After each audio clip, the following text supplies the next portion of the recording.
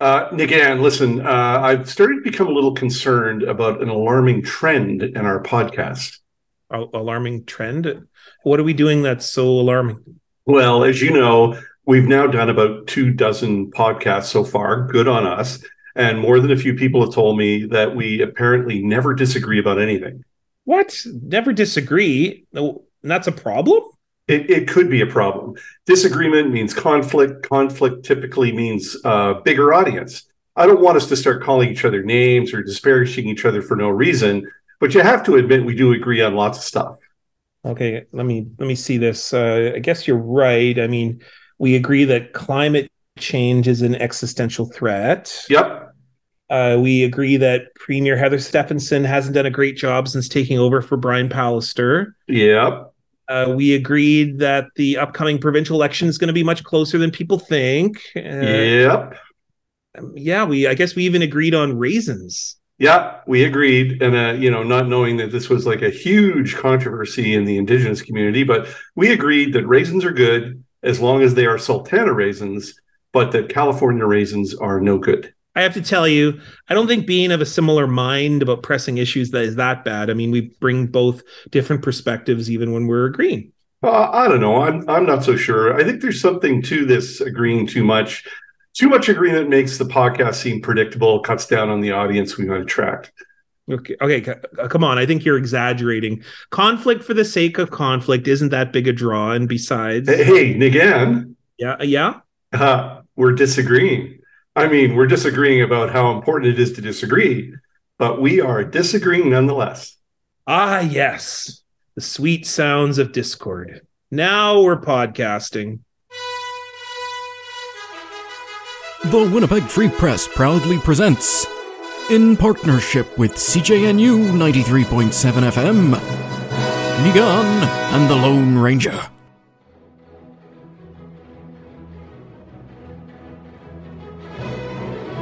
Here are your hosts, Niigaan Sinclair and Dan the Lone Ranger Lett. Hello, greetings, everybody. Bonjour, nice to see everyone. We're at another episode of the podcast, and it's great to see you, Dan, over there.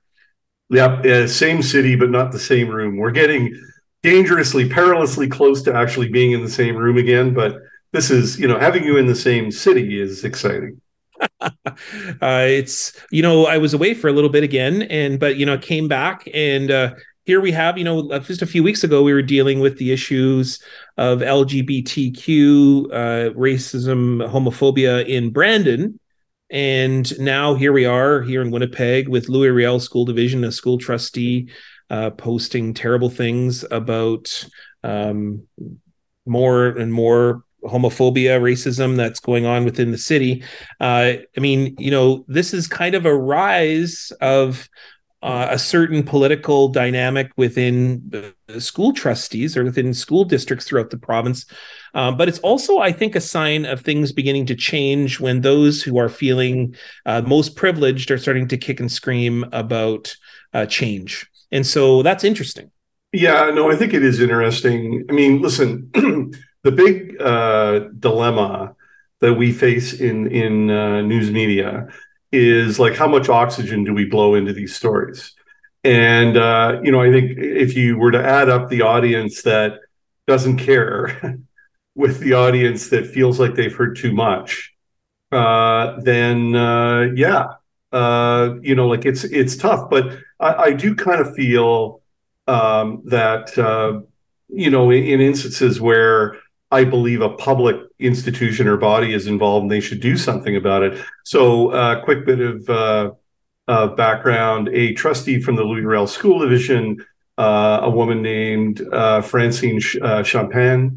She basically posted a bunch of really offensive stuff on her Facebook page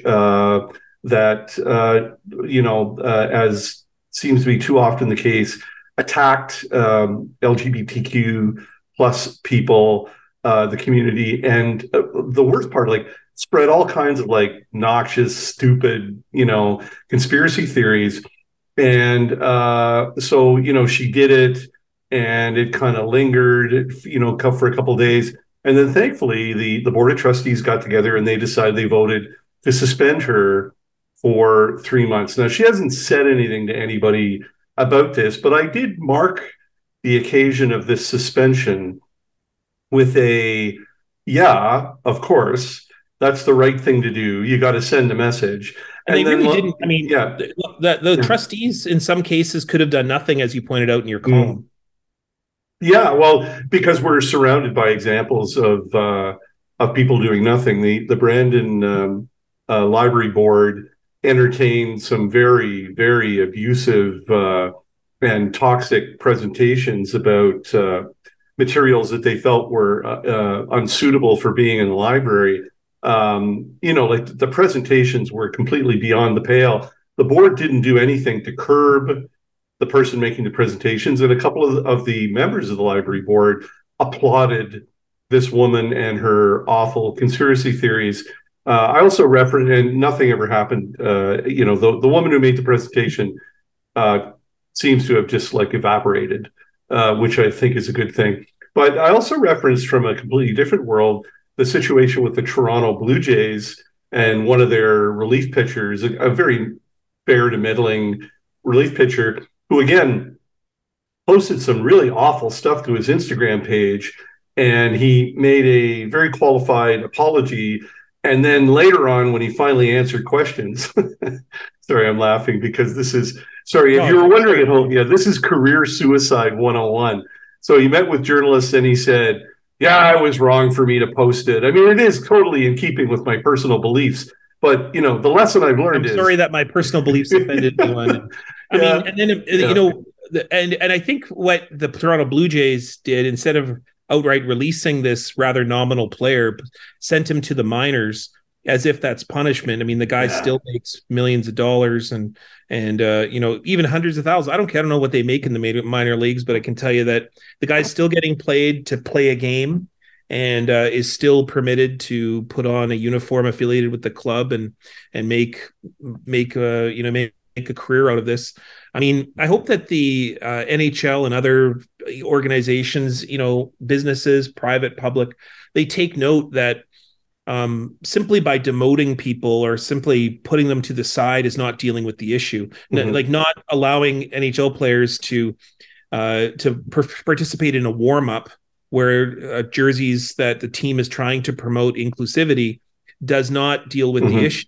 What you do is you simply put it to the side and you actually tolerate it. You hold it up and you recognize it as being, when somebody's allowed to not participate, you're simply saying that they're unique and that they're allowed to say what they wish and that your club are affirming that. So, yeah, I think the thing that's surprising, and I will little shout out someone who I'm sure listens to the podcast, Globe Mail sports columnist Cathal Kelly, who I think might be the best pure sports columnist in the country. I really love his stuff.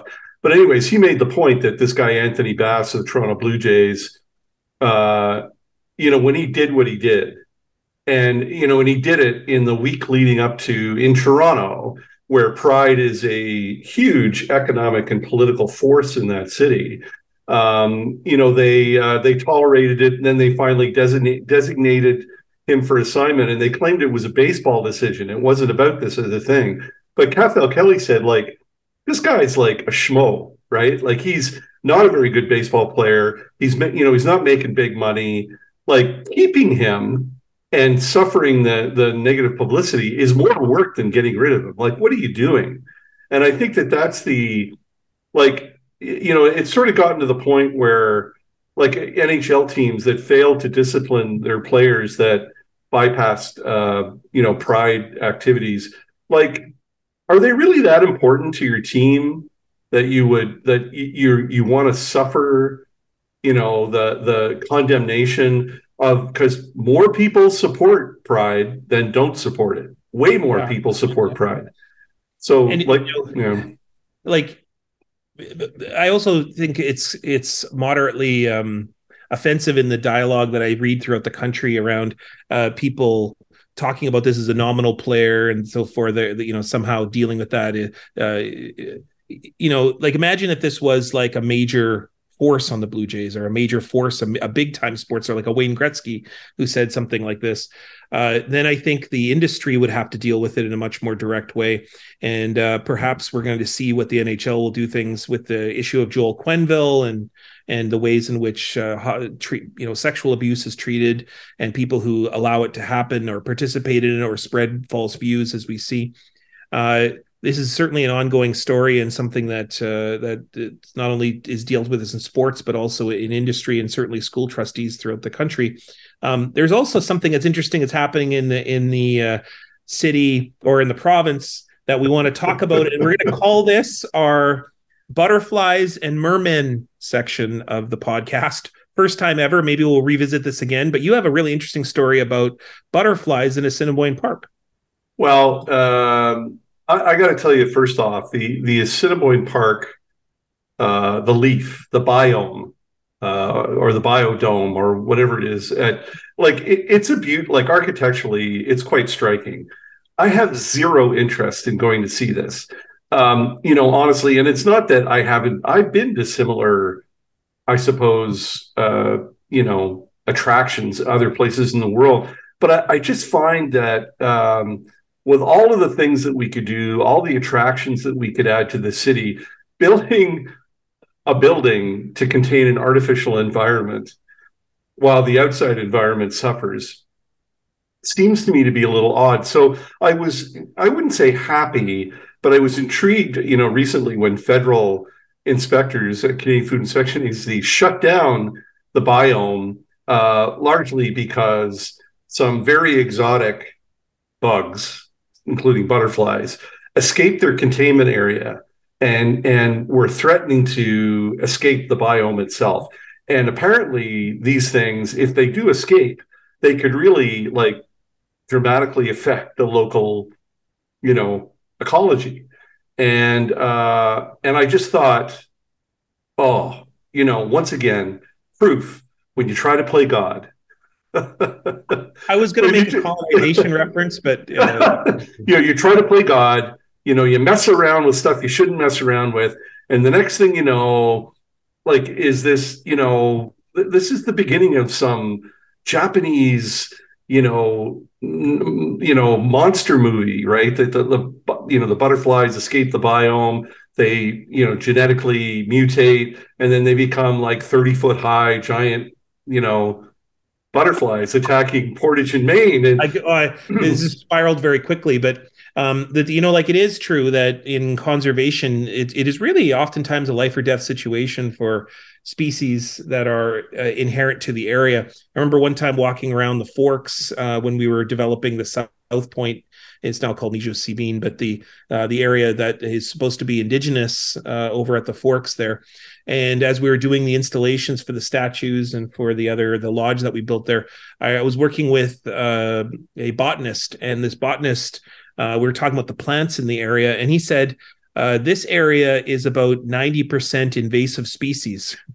And so about 90% of the vegetation at what's now the Forks are species that were brought here from other places. And these are, oftentimes what we now know as grass or weeds or, and all the medicines that were in that area, there's not many of them left. And so replanting is actually a big sort of source of indigenization of the area. Yeah. This is, of course, the issue, I think, when we start to do these zoos or biodomes and we bring all of these things from the world, you have to take it very seriously. Yeah. So this isn't the only example of a, what were you thinking moment? I don't know how else to describe this next story, but in your exhaustive, research and investigation of the indigenous social media, or just my life, I just open it up. Oh, okay, all right. But so you came across, I got to tell you, I didn't see this one coming. I'm not saying I do miss trends. I didn't think professional wrestling was coming back to be really big in the 90s, but it did. So I'm not like a soothsayer, but I didn't see this next story coming. There is the most amazing trend, and I encourage anyone to go out there and, there's something interesting that happened during the pandemic. During the pandemic, all these First Nations set up check stops across the country.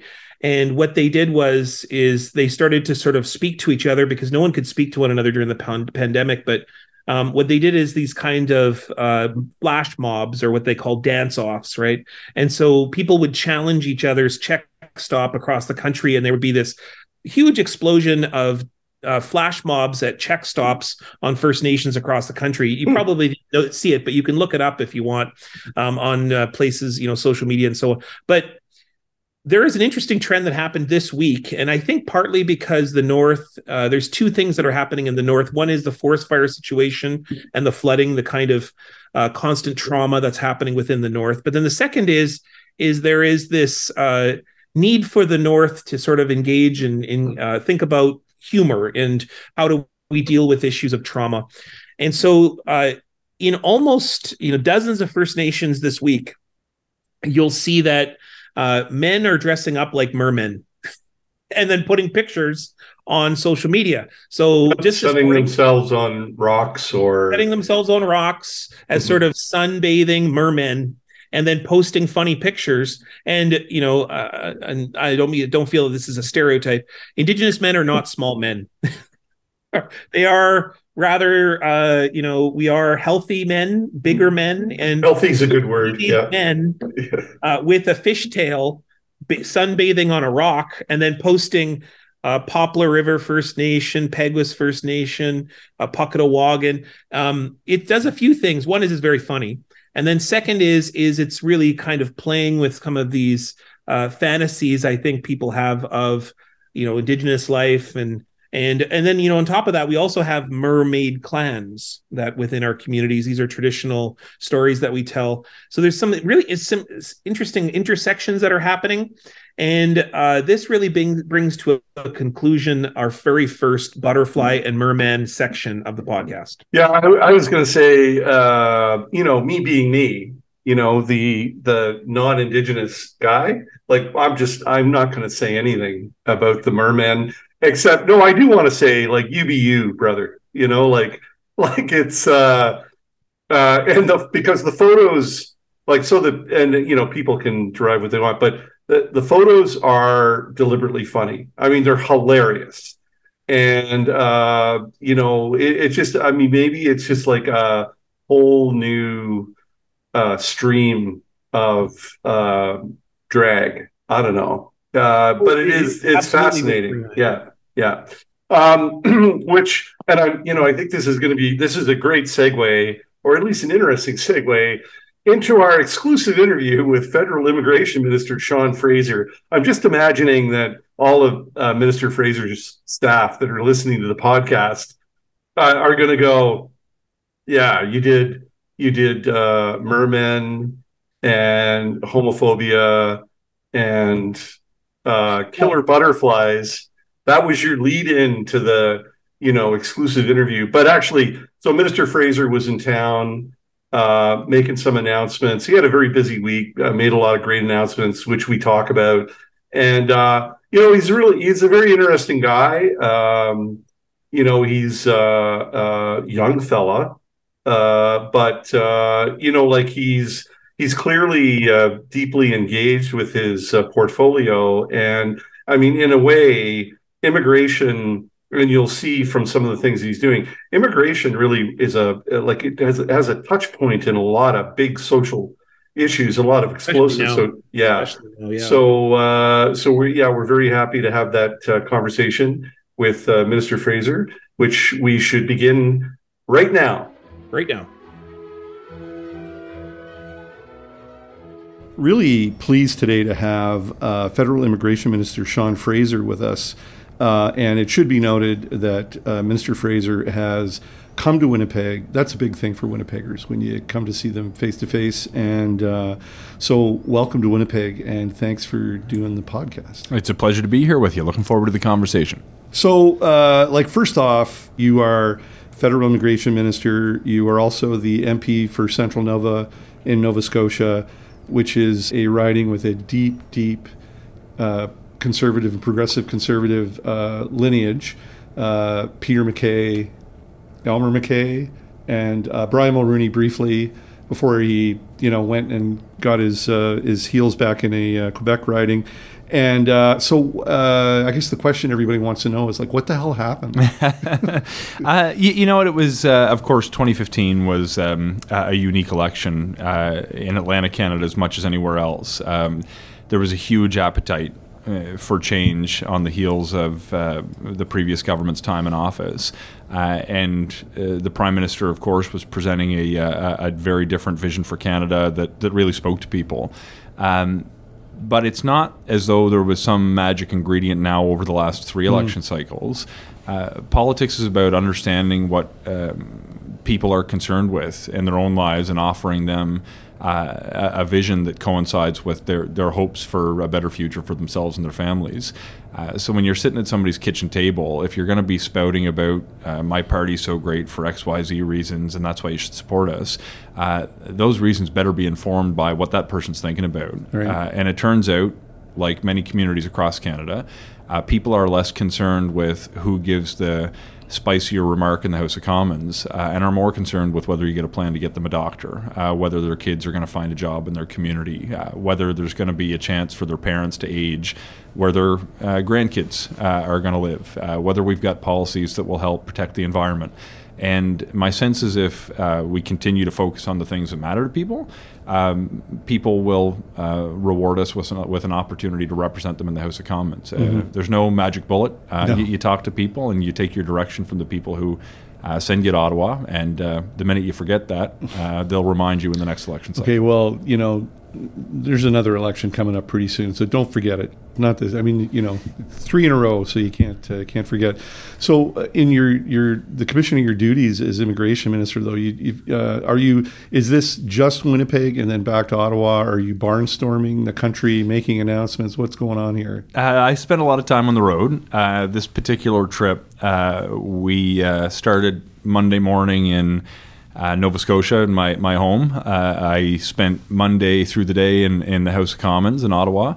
Got here yesterday evening. I'm here today and tomorrow. Tomorrow night it's Toronto. Then I'm there for a few days. Then back to Ottawa. Another stop in Toronto, and then home again. So Wow. that's pretty typical. You spend a lot of time on the road, and for any stint over a couple of weeks, you try to make sure you're not just in the biggest urban centers, but you're visiting communities across the country. So here today, we'll touch briefly on, you did have an announcement today that actually, according to all reliable metrics, got some pretty good coverage. 13 countries will now, residents of those countries will now be allowed to travel to Canada without visas. So that's, I'm sure that it's been planned for a long time. It's the thing I was struck by is it's kind of at this time and with all the things that are going on, it kind of came a little left field for me. So what's the origin story of this and what is the Canadian government trying to communicate through this gesture? So we've been working on this for a long time. This policy represents a really significant change from the ordinary way Canada has processed visas. And for those who aren't familiar with immigration policy, this is the way we give permission for people to come visit us in Canada.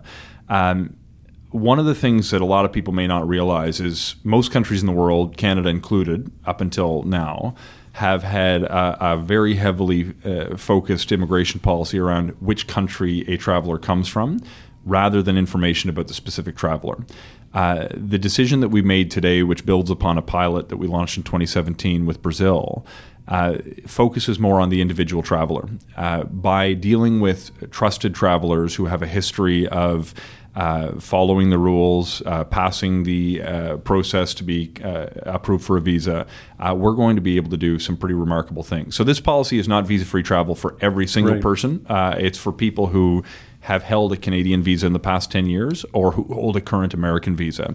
And we have a very similar security screening process with the Americans. In fact, we borrow their system for much of the security screening process.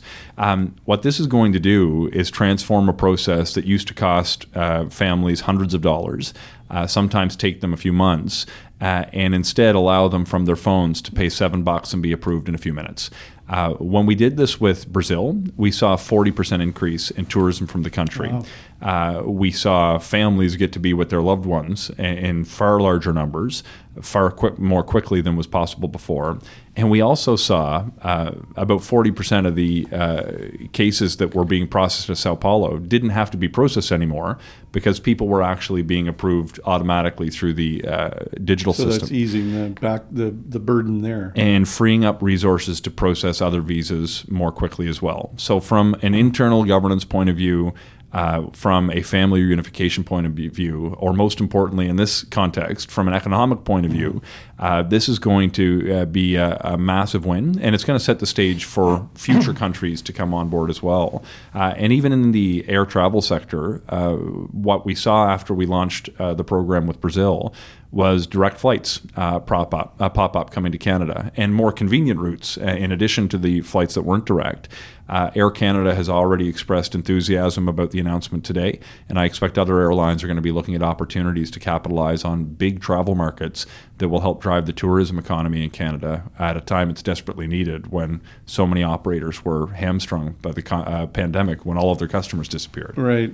So again, especially when I read the background about the pilot project with Brazil, I mean, it does make a lot of sense. Unfortunately, the immigration file is one of those files where it can be quiet for a very, very long time, and then all of a sudden it can somehow get dragged kicking and screaming into other debates, other political debates. So one of the other things you're working on, and this is something that's upcoming, is the government is taking steps, as I understand it, to partner or to work in concert with a trusted partner who is primarily, their objective is to help refugees fleeing countries because they're being persecuted for their sexual orientation. Now that is an announcement. It hasn't been made yet, but something we're going to discuss a little bit right now. That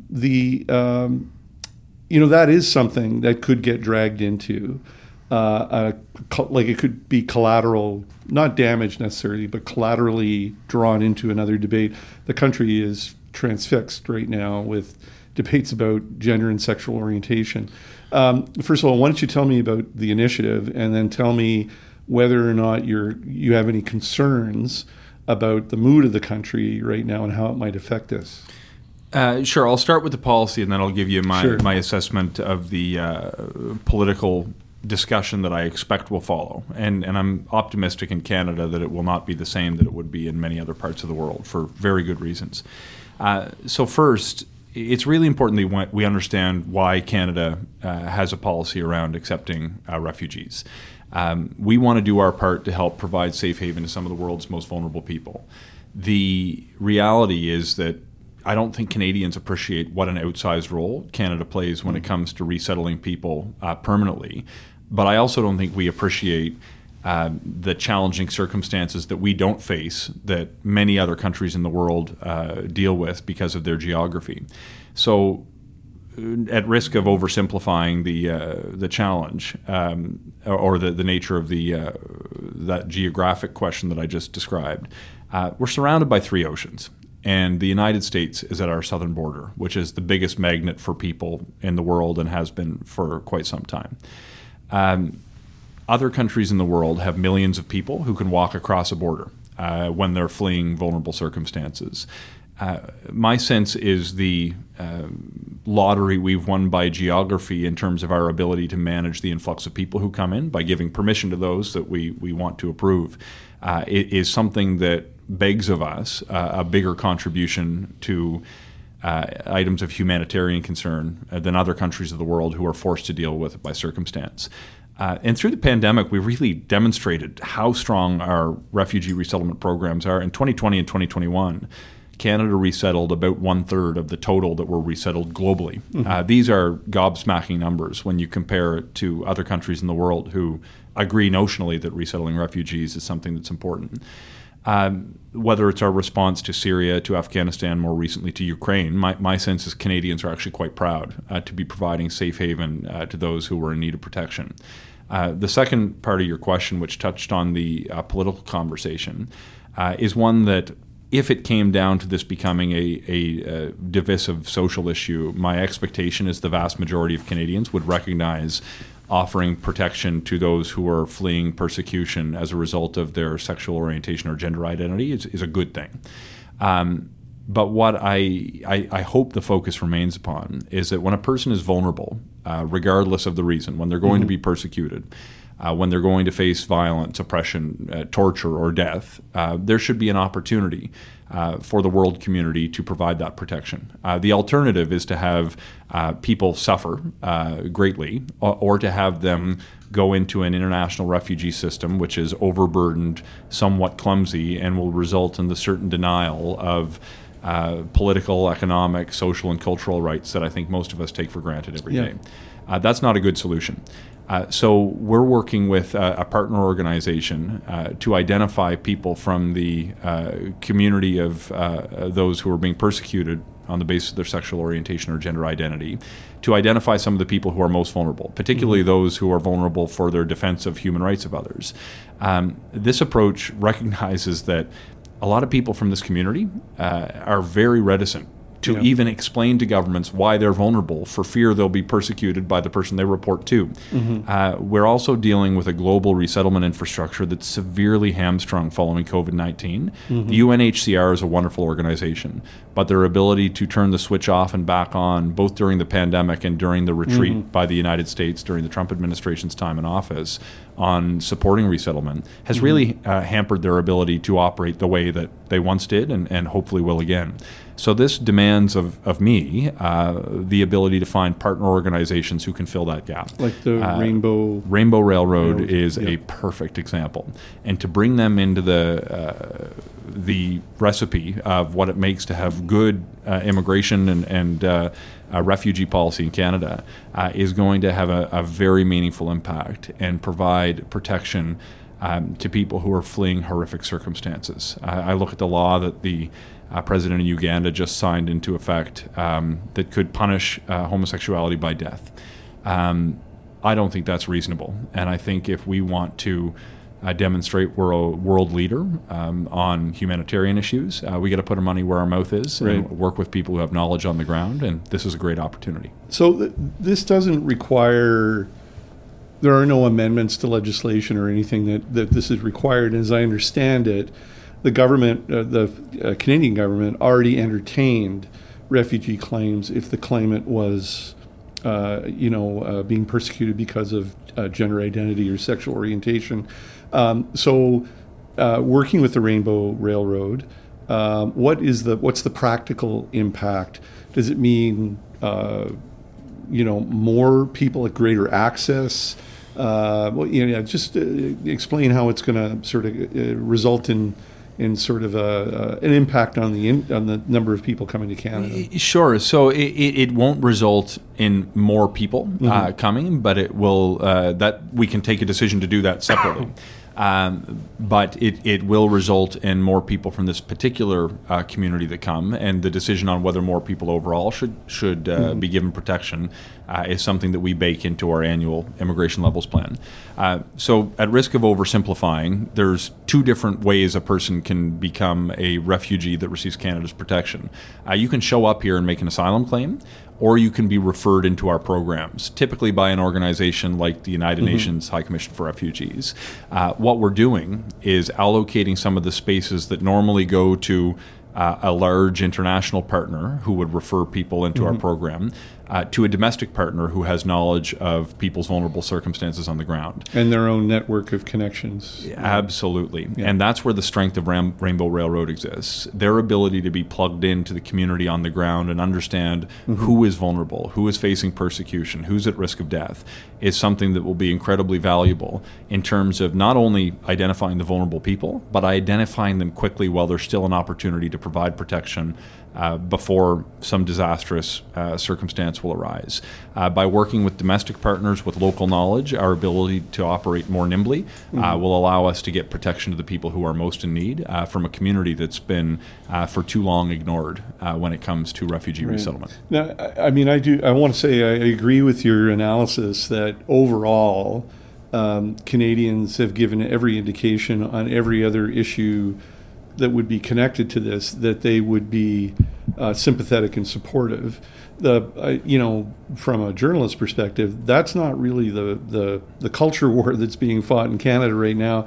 Isn't really about divisive public opinion. It's about the volume of public opinion coming from what I've identified, and I think others have identified, as a vocal, angry, and somewhat toxic minority.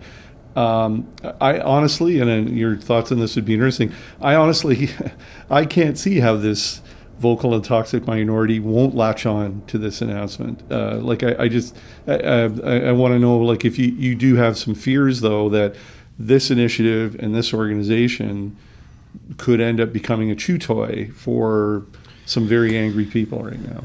Well, let's not pretend that the people who might be angry that gay people exist are not already acting in hateful ways. In Nova Scotia, a couple of weeks ago, we had incidents of pride flags being torn apart and thrown in public areas for people to see. The friends and family members I have who come from the queer community will give you as much time as you're willing to take to hear stories about instances of discrimination that they faced. The reality is we can't use anger about treating people equally as an excuse not to do the right thing.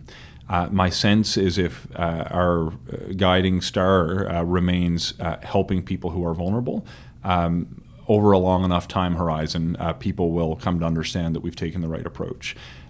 If anything, I think we need to demonstrate that in response to the anger that already exists, that we're putting our arms around vulnerable Canadians and vulnerable people around the world who will one day be Canadians.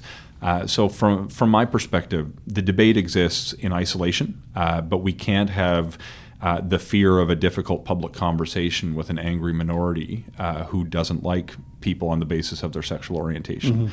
We can't formulate public policy or choose not to move forward to accommodate groups who have those unfortunate views. By moving forward, by helping vulnerable people, in the face of, I'm sure, some criticism, I think we will demonstrate to the community who's impacted that they really do have neighbors who care about them, and I think every Canadian deserves to hear that. Yeah, I'm not, perhaps it's the, you may know, working in Ottawa around the National Press Gallery, the journalists are often driven by the dark forces of mischief and other things. And not that I'm trying to downplay the implications of it, but I will tell you that when I first learned about what you guys are doing with the Rainbow Railroad, I am absolutely dying to see what the Conservative Party reaction is, if any. I think the smart money would say they might choose to die on other hills than this issue. But, are you a little intrigued to see how the Conservatives respond to this? It's a funny thing. I watch the politics of social issues closely, and I anticipate what opposition parties might do. When it comes to my own portfolio and decisions that I have the control over making, it's not something that informs me as much as it does when it's something that plays out in the national media headlines. From my perspective, the last thing on my mind is how the Conservatives will react to me welcoming people who are vulnerable because of their sexual orientation. At the same time, your question comes in the context of a press conference that Mr. Poilievre gave the other day where he indicated that he was supportive of Pride season, but refused to answer whether he would actually show up for a Pride parade. I'm somebody who, my first Pride parade, I think, was 2008 in Calgary. There was almost nobody there from the group that I was with, but the people who were with the other different groups were very, very happy to have had some inclusion in the community and to demonstrate that they belong there. I don't know why it's controversial to walk in a Pride parade. I feel like that ship has sailed 20 years ago in this country. But I'll leave it to Mr. Poilievre and the Conservatives to figure out how they'll respond to this. But if the response is anything but support for the vulnerable who are seeking a better life in Canada, I'll be sorely disappointed. I do not intend to solicit a political fight over immigration or over inclusion. Should others decide that they want such a fight, they should be prepared to deal with the consequences, not from their opponents in Parliament, but from Canadians and communities. So it is the thing about immigration, though, that it can be a volatile and unpredictable portfolio. I'm dating myself now, but I was, covering Parliament Hill back in the 90s when, I'll call it the head tax. I know there was a more eloquent name, but where the Liberal government of those days, really did, it had trouble straddling the different lines of public opinion on immigration. And I'm not, maybe you think I am exaggerating, but it is, I think we see all the time where, the issue of immigration, total numbers of people coming in, aspects of the program, drives strong and sometimes unpredictable emotions. Fair enough? There's no question. But my sense is public opinion has shifted, and we should be wary that it can always shift back. But my sense is, compared to even the time when I was a kid, the debate around immigration seemingly was framed more as the need to be supportive for celebrating multiculturalism, to be welcoming towards people who were different, and it made us feel good that we were a welcoming country. Now, some of the people who may have even previously been opposed to immigration are starting to see the consequences of lacking ambition on immigration. The reality is Canada needs more people, certainly for social reasons, but for economic and demographic reasons. 50 years ago, there were 7 workers for every retired person in this country. Today, there's 3. My region in Atlantic Canada has a little more than 2. I come from a community where over the course of my life, I watched schools close because young families moved away from rural Nova Scotia, and the mental health unit at the largest hospital in my community closed when a psychiatrist moved for another community. The consequences of not embracing population growth are severe. They result in people not being able to find meaningful work and a reduction of public services. Canadians don't want that. We're also living at a time when we've got a significantly aging population. That's going to have both an impact on the level of services, particularly in health, that are required, but it's also going to pull people out of the workforce for the next number of years in enormous numbers. Employers are leading the charge, but you don't have to pore over the labor force statistics survey every month like I do to understand that we need workers in this country. Go down Main Street of virtually any community in Canada.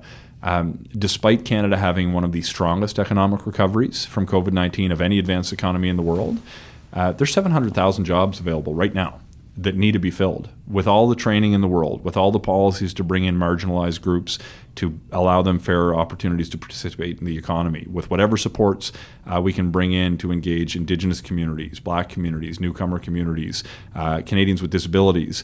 The people who are here now will not be able to fill the gaps in the short term, let alone the skills gap in the long term.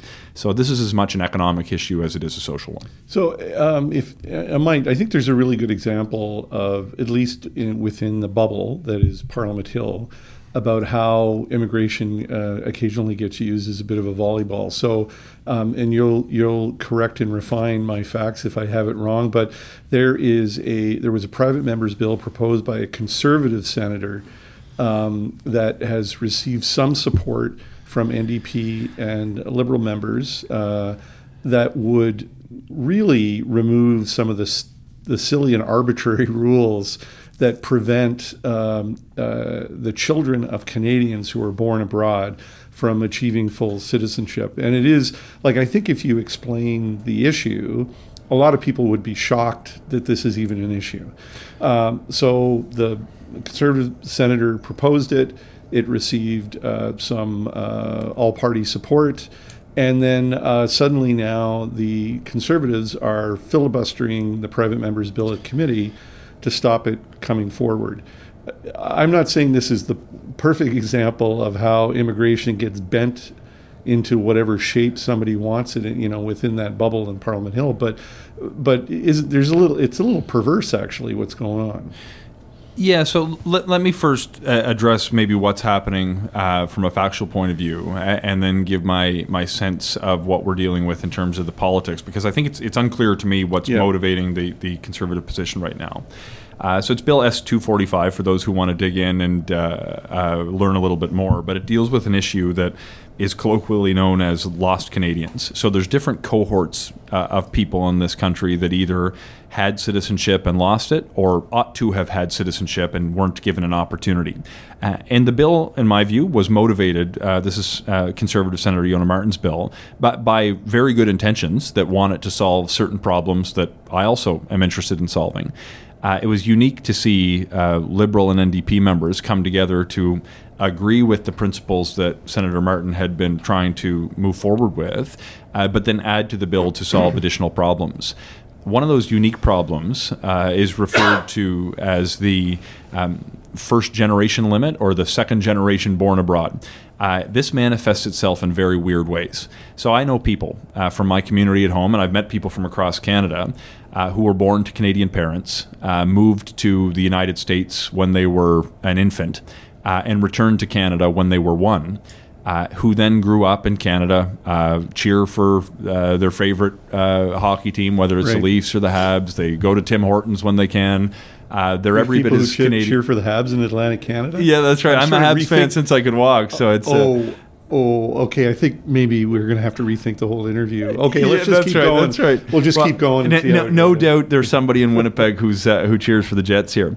In this set of circumstances. But the reality is these are people who are Canadian, who grew up Canadian, were born to Canadian parents, who were raised in Canada.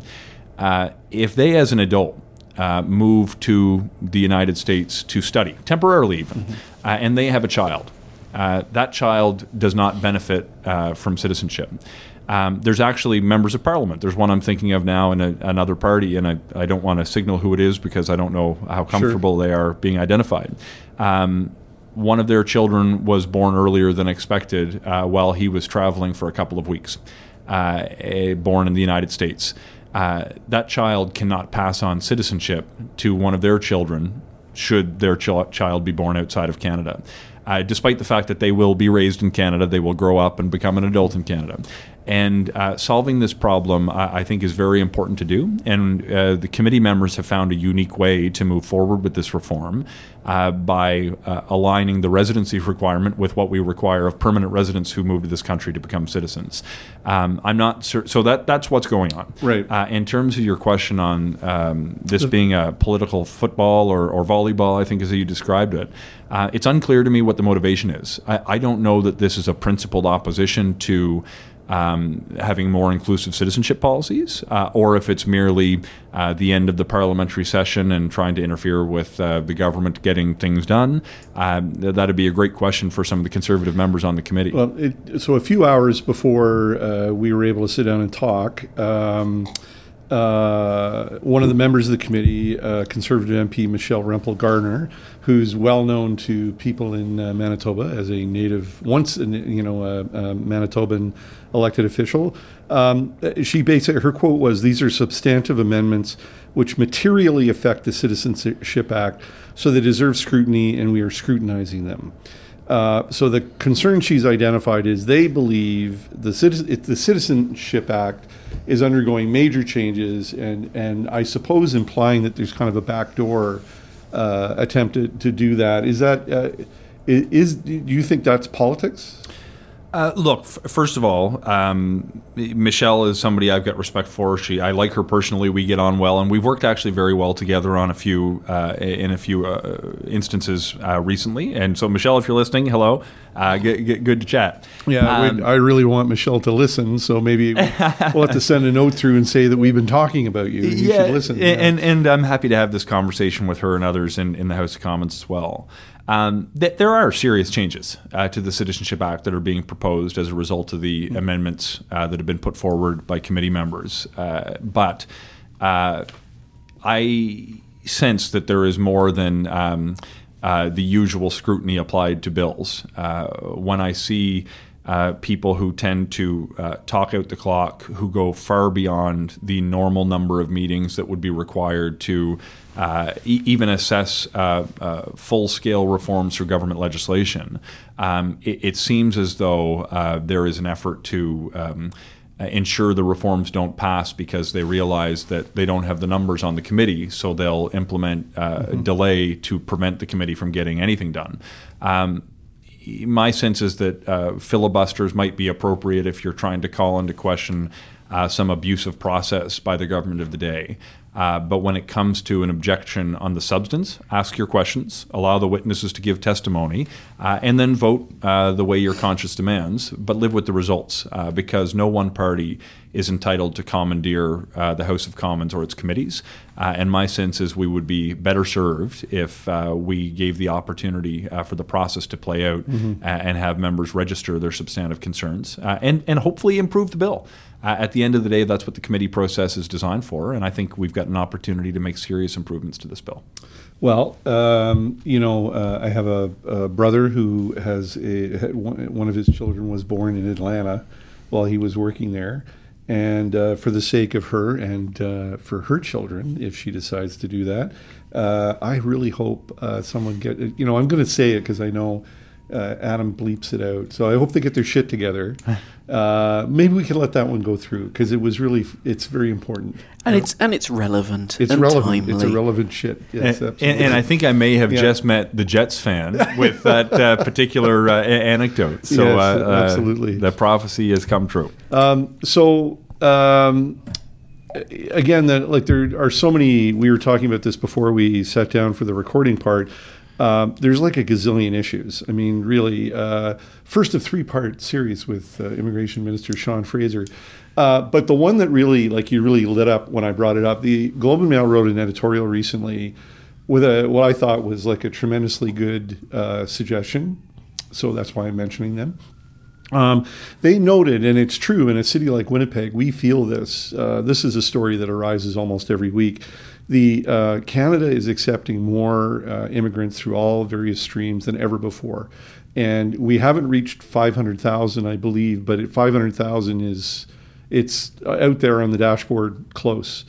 At the same time, though, the people that are working on resettlement and support, the biggest problem is that there's already a housing shortage in Canada, affordable housing shortage. It's extended to, obviously, to people coming in through immigration programs. So their suggestion is to marry the two initiatives, either an immigration stream of the housing program or a housing program stream of the immigration program. So the government is active on both files. Is there actually is that just the suggestion from an enthusiastic layperson, which is what journalists are, or is there something to that? There is something to this. The reality is, we know that bringing in, I want to be careful. I should say welcoming 500,000 new permanent residents, it's by 2025, by the way, yep. Is something that will serve Canada's economic interest. But it's not enough to get people here. You have to make sure they're set up for success. Let's keep in mind as well that of the 500,000, when we get there, about half are people who are already here that came in as temporary residents, international students, workers, or people who maybe came to visit and are transitioning to a longer-term status. I want to be really careful here, though, because the solution to our housing challenges cannot be perceived to be to shut the door on newcomers. And it's really important that we adopt smart immigration policies that are actually going to help alleviate some of the social pressures. I would add healthcare, by the way, to this conversation. But we do need to improve the way with which we build out the absorptive capacity of communities in healthcare, in housing, and frankly, we need to better mirror our immigration policies to the industrial strategy for Canada to make sure that we're setting ourselves up for success over the course of generations. So there's some things that we've done, and I'll signal where I hope we're going to go. Some of the things that we're doing to encourage people to come to parts of the country that have greater capacity include regional immigration programs. We've significantly increased the provincial nominee program allocations, so provinces can decide who's coming and in which communities they're going to live. We've increased the numbers for the Atlantic immigration program significantly. And as an Atlantic Canadian, it's unique for us to be feeling housing pressures because that's not been our experience outside of Halifax, more or less, right. Though it's getting there. We've got the Rural and Northern Immigration Pilot Program that we hope to extend and improve upon that will encourage more people to go to communities that have capacity. But one of the unique aspects of immigration is that if we bring the people in with the skills that are necessary to build houses, to work in healthcare, or to work in strategic growth opportunities in key sectors, we can actually have more people alleviate some of these social pressures rather than exacerbate them. We made an announcement just a few days ago about new targeted immigration draws that will be focused on the sector that a person works in. Rather than just taking the highest scoring applicant, we're going to take the highest scoring applicant in the sectors that are in the greatest demand. There's 5 categories: healthcare, tech, transportation, agriculture, and the skilled trades. Right. The purpose of including the skilled trades is to make sure we're bringing in more people to build houses. When we talk to developers, once they get their municipal zoning approvals, municipal approvals and zoning issues taken care of, the biggest issue that they run into is not having the labor and talent that they need to actually go complete the projects that they know they have demand for. By actually bringing folks in who have the skills we need, we can build more houses more quickly. Of course, this creates a circular conversation about where are they going to live when they come here.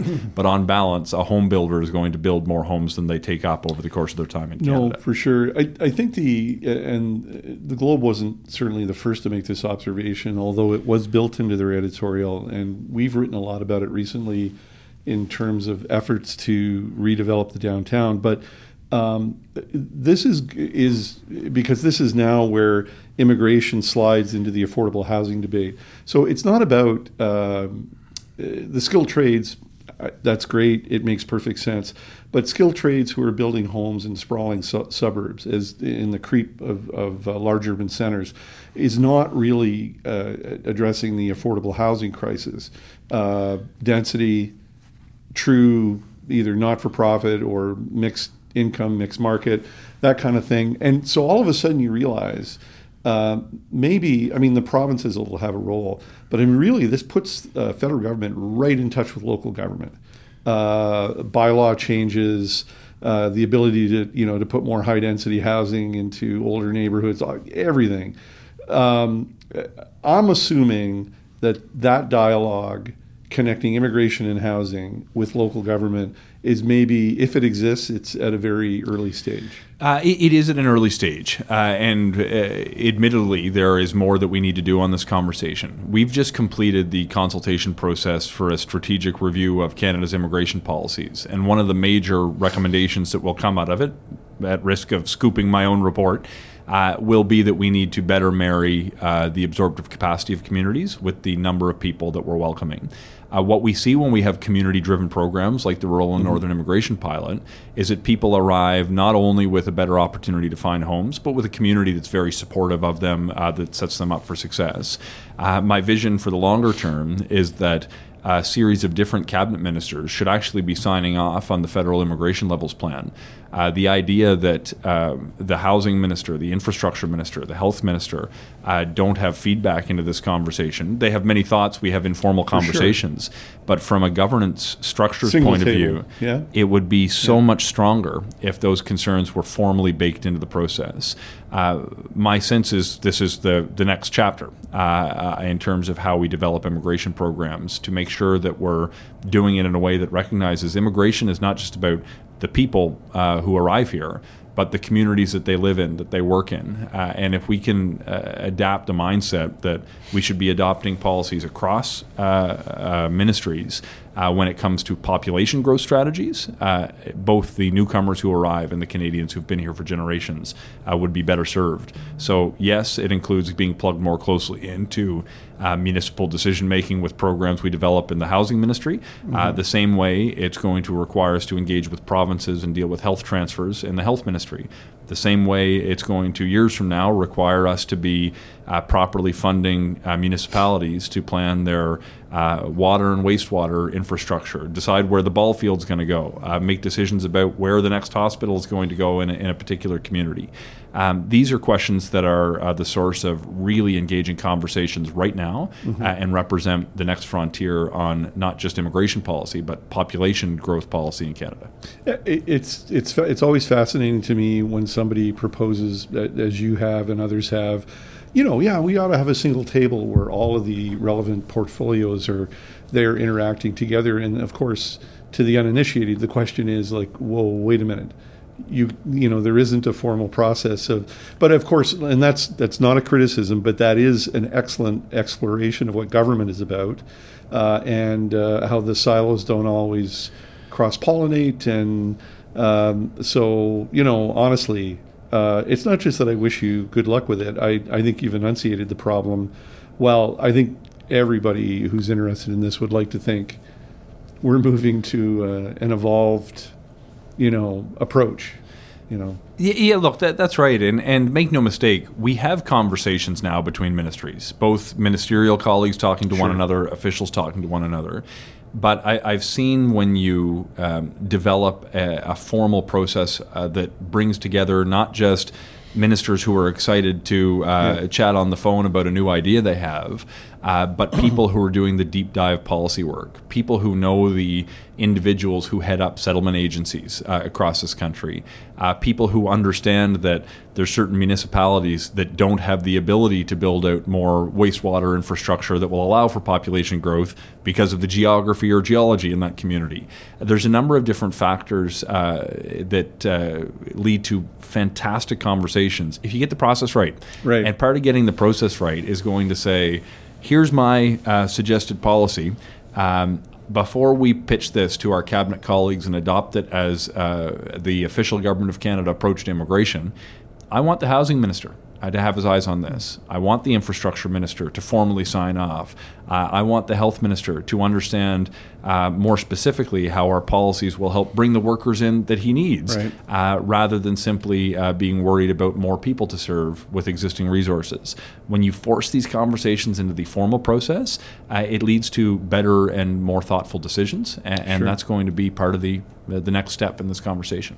So at the Niigaan and the Lone Ranger podcast, I always try to say it once so people still, understand. We're still using that silly name. We didn't have a strict policy against it, but I will say that it's been such a great conversation that I may actually ask other Montreal Canadiens fans on the podcast. I don't want to jump to any conclusions right now because I'm going to have to kind of see how I feel about this tomorrow, but... The thing is, dear listener, you might think that Dan is being facetious, but I'm looking at his face right now, and I'm seriously thinking that he's dead serious. Yeah, you just, the problem is you go into a podcast, you never think you're going to talk to a Habs fan, and then there he is right in front of you, and... That's right. Geez. Well, look, I come by it honestly. When I was a kid, I collected hockey cards like so many of us did. And my dad was a Habs fan, and he bought me a pack of hockey cards. And Russ Courtnall was in one of the first packs I ever opened when he played for the Habs. And his birthday is June 1st, which happens to be my birthday. So he became my favorite hockey player for that reason. And even after he moved on? Yeah. Well, no. Look, my affiliation very quickly moved to Patrick Waugh. Oh, okay. I still remember the 10 overtime wins en route to the '93 Stanley Cup. The last time. Okay, well, so switching topics right now. Just to remind everyone, other good sports are, of course, available. Yes, other good sports are available. Mr. Fraser, thanks for coming to Winnipeg to do some business. Thanks for sitting down and talking with us. Lots of worthy work going on. We wish you the best of luck. And it doesn't sound like you're going to get much of a summer holiday, but hey, you gotta strike while the iron is hot. So we appreciate your time and your effort. Well, thanks very much. And the good news is, on summer holidays, I live in Nova Scotia, just a few minutes away from the Northumberland Strait, which is the warmest ocean water in Canada. So when I'm home, I've got a 7-year-old and a little guy who's about to turn 2, and we'll steal a few days at the beach in between meetings. So we are thanking you again and not shedding a tear for you this summer. Sean Fraser, thanks very much. It's a pleasure to be with you. Thanks for having me. What a great interview with the Honorable Sean Fraser, the Minister of Immigration, Refugees and Citizenship, comes from Nova Scotia. I mean, interesting, a couple things from the takeaways from the interview is one is he's really part of this younger brand within the Liberal Party. And I think someone to watch for going forward in the future. There is real strength of the Liberal Party out east. We don't often see that on the prairies, especially since we're surrounded by a lot of sort of anti-liberal forces, particularly coming out of Alberta and Saskatchewan. But then the second is that, we're really impacted by immigration here in Manitoba. A lot of Ukrainians are being sent here. And of course, previously the Syrian population.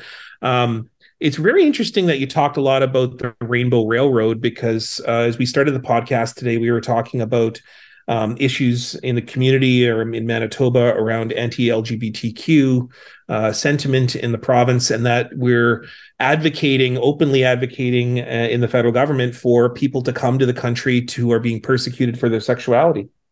Yeah, well, it was an interesting discussion with the minister, particularly about the fact that this initiative is happening now when, quite frankly, there are the People's Party of Canada and various other extreme elements they're mimicking the attack on gender identity, sexual orientation. That's really a huge issue in the United States.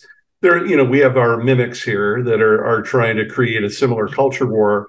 And, into this, like the federal government is announcing, a partnership with the Rainbow Railroad to better identify people who need refugee protection because of sexual orientation. And I do not, this next comment, I don't mean to say that I doubt the sincerity of what the government is doing, but there are some political benefits to what they're doing as well, because quite frankly, this is a file that the Conservatives, they have no cachet on. They don't know what to say.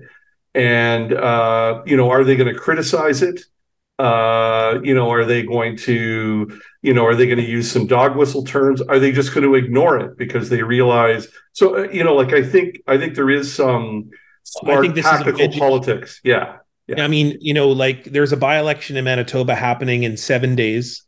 One of the wedge issues between the People's Party of Canada, who doesn't really have a big foothold, but interestingly enough, are running the leader here in Manitoba and Portage Lisgar. One of the wedge issues between that element of the party or that element of the political side we'll call the right, and then the Conservative Party is this issue around LGBTQ, and then all the other kind of issues that relate with that, with gender and sexuality. And so that's interesting that the Liberals are putting a lot of attention into that issue, because what it does is it presents the opposition with a difficult decision of how do they intervene if they do at all. Yeah, I mean, it should be said that, the Conservatives have, in the past, they've actually expressed support for refugee determination based on sexual orientation.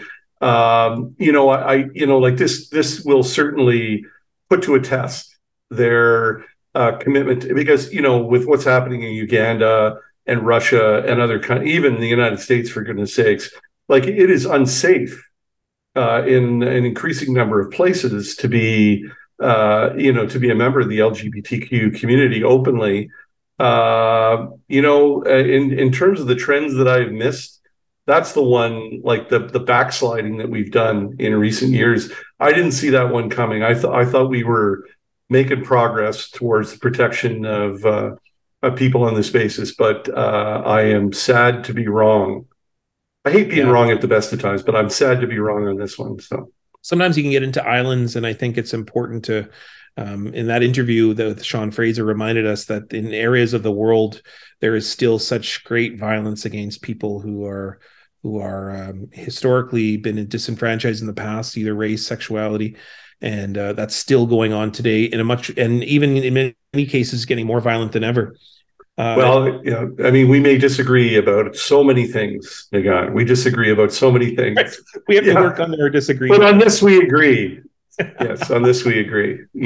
Well, I guess we both have to agree that yet another great interview that you did, and also that the end pretty soon of our summer programming. We're going to do a few more episodes here before we take the summer off. And but thanks to everybody for supporting the podcast, everyone who's listening out there. Thanks to everybody at the Free Press. Editor Paul Simin and Wendy Sawatsky, who does all the tech to upload, and of course our great friends at CJNU, Adam, our producer Adam, and all the great people who support. CJNU's been very busy with their programming, getting themselves ready for taking some time off in the summer, so doing a lot of heavy lifting, and so fitting us in, doing the editing has been a great appreciation of ours that they're doing that. And at the same time, a big thanks to you, Dan, yet again, for organizing a great interview and delivering that as I've been dealing with some family issues and traveling. And let's hope that this week, I will just sort of tip my hat that there is a very special interview we're doing this week, and we'll be doing it together. So that's great. Yeah, like, oh my God. I actually have to figure out if I can process. Like I've had honestly, like based on what you and I do for a living, being able to do the interview on your own is pure pleasure. It's a luxury. What? I have to share the questions now? Oh my God. Oh well. We'll next week's episode, I think, will be very interesting for many of our listeners, and for particularly, watch for the by-election this week. I think there's interesting trends in Manitoba politics that isn't quite happening elsewhere in the prairies. And so watch for this week. I'm very interested to see what the by-election will look like on the 19th. Yes. Just a sec. Double check. It's June 19th is the election, the by-election. Yep, you're right. I can't believe you doubted me. Anyways, that should wrap up the episode. Yeah, thanks very much, everybody. Bye.